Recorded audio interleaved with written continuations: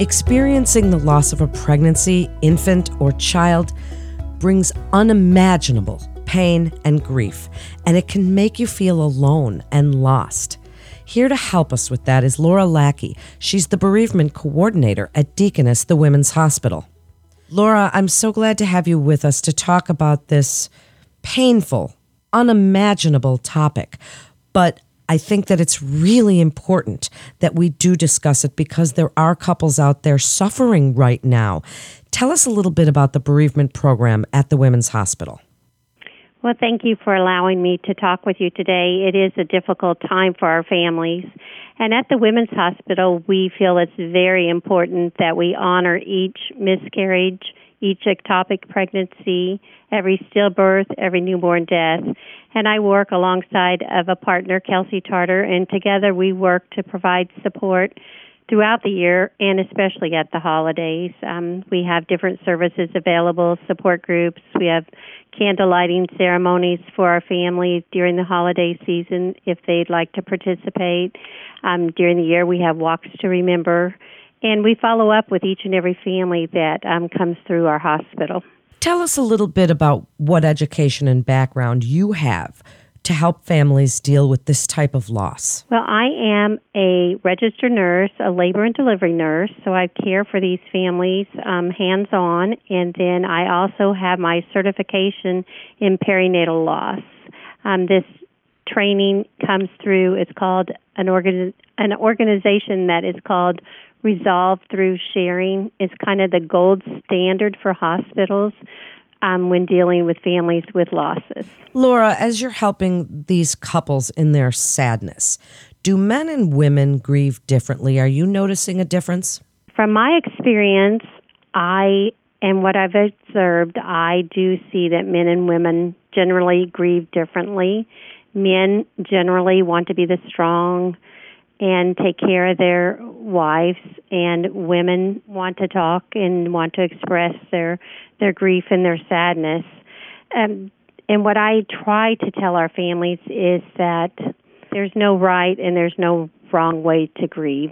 You need to give your spouse, you need to give your partner, your mate, whoever, you need to give them the time and the space to grieve in their own way, because, like I said, there is no right or no wrong way to grieve. Well, that's certainly true, and it's such a good point. So now as we come up on the holidays, what advice would you give someone who's experienced such a profound loss and is now facing the holidays? Well, as you know, and I know, the holidays are stressful under any circumstances, and if you've experienced the loss close to the holiday, or this may be your first holiday since you've had your loss, my advice is to go slow and to take care of you. Grief is very messy, and it comes with a mix of emotions. You might feel good one day and bad the next. There's several emotions that you might feel at the same time. You may feel happy, you may feel sad, you get angry or mad, and those are all normal emotions that you can feel. I have had individuals tell me they feel like they're going crazy with the different emotions, and what I'd like to say is that you're not. That's just part of the normal grieving process. One thing I would like to mention, though, is if you do feel like your emotions are out of control, you're overwhelmed, you can't go on, your family feels that they're concerned for you, that you would reach out to a professional for help, that you would reach out to your doctor or to a therapist, because this is something to be taken very seriously. Well, it certainly is, and that's really good advice. So tell us about the support services that are available through the Women's Hospital. Well, we have a support group that meets the second Tuesday. Actually, we have two support groups. They meet the second Tuesday of each month. The first support group is called PALS, P-A-L-S. It's for women that are experiencing a pregnancy after they've experienced a loss. And many times there's a lot of anxiety and emotions that come along with a pregnancy after a loss. So it's a time for these new moms to get together and to talk and to share their experiences. The other group that we have that also meets on this Tuesday is for anyone that's experienced a loss.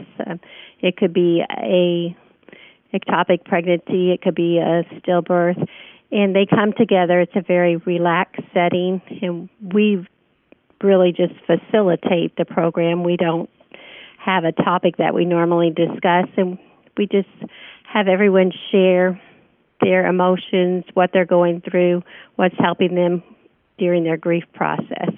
Because we find as you share your story, that helps you heal, and you're also helping someone else heal.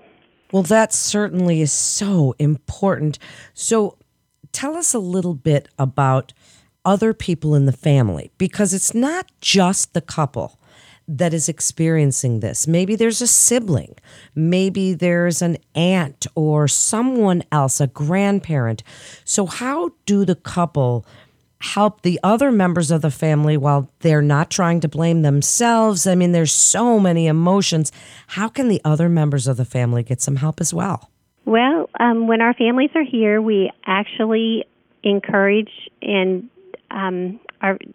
our staff to talk with families. Our staff has training also. We provide literature and support for grandparents and siblings, and we provide special little booklets that are maybe on the children's level that can help the families can read to the children and kind of bring it down to their level, what they're experiencing. What I have found is that families and children are going to feed off of the mom and dad, or the mom and her partner's feelings also. So if we can work closely with them, and then that's going to help them as they deal with their extended families, because right now they're trying to deal with themselves, and it is difficult. Well, it's so difficult. And Laura, as someone whose dear friend recently lost a child, this is very personal for me. I'd like to know what you think about how the person who is grieving can take care of themselves as they grieve, because it seems like it would be easy to sink into despair, to, look to substances to help. What do you want them to know about the importance of self-care at this time? Self-care is very, very important. Grief takes its toll both physically and emotionally. So this is a time that you want to focus on you. You want to eat healthy. You may want to take a brisk walk, get involved in some kind of exercise. You may like yoga, acupuncture, a massage, write in a journal, talk to a trusted friend. One thing I would advise not to do is alcohol is a depressant, so I would go easy on the alcohol. And another thing that most of my gals have told me is to stay off social media, to stay away from Facebook, because as we know, everybody posts the best things that are going on in their life right now, and sometimes that is hard when you're having such a difficult time. So maybe just unplug. And you can always get involved later on if you want to, but for now, I would stay away. Well, that's great advice. And as we wrap up, what do you want listeners to know about if they have experienced this, or someone they love has experienced this? You never know what to say to people, and you don't know how to help someone who has just lost a child or a pregnancy, and maybe things that they can do to remember their baby. Do you talk about it with them? Do you mention the baby and the name that they gave it? Wrap it up for us with your best advice on the people that they love, how we can help somebody who's going through this. I think what you said is so true. It is, that's probably the number one question I still get from staff. We don't know what to say. I don't know what to say to these families. It's a very difficult time, and there are no perfect words. But what I've heard from my families is they want their baby to be remembered. They want their name said. They want something, to know that they're not going to be forgotten. So my advice at the holidays would be that they kind of think outside the box, do something to remember their baby.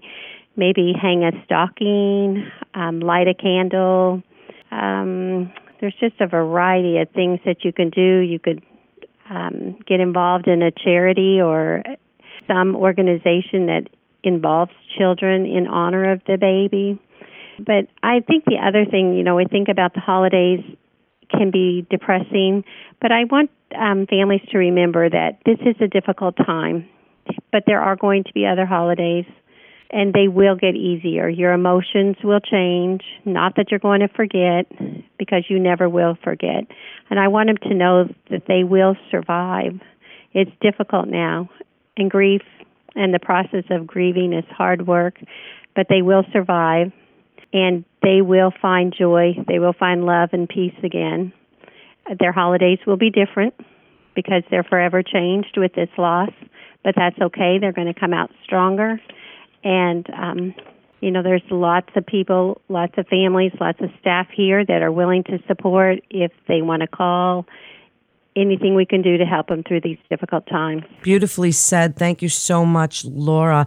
If you're in need of a support group following your loss, please visit deaconess.com/calendar and search support groups for more information.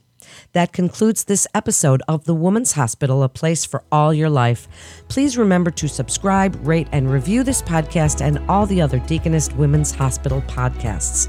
For more health tips and updates on the latest medical advancements and breakthroughs, please follow us on your social channels. Until next time, I'm Melanie Cole.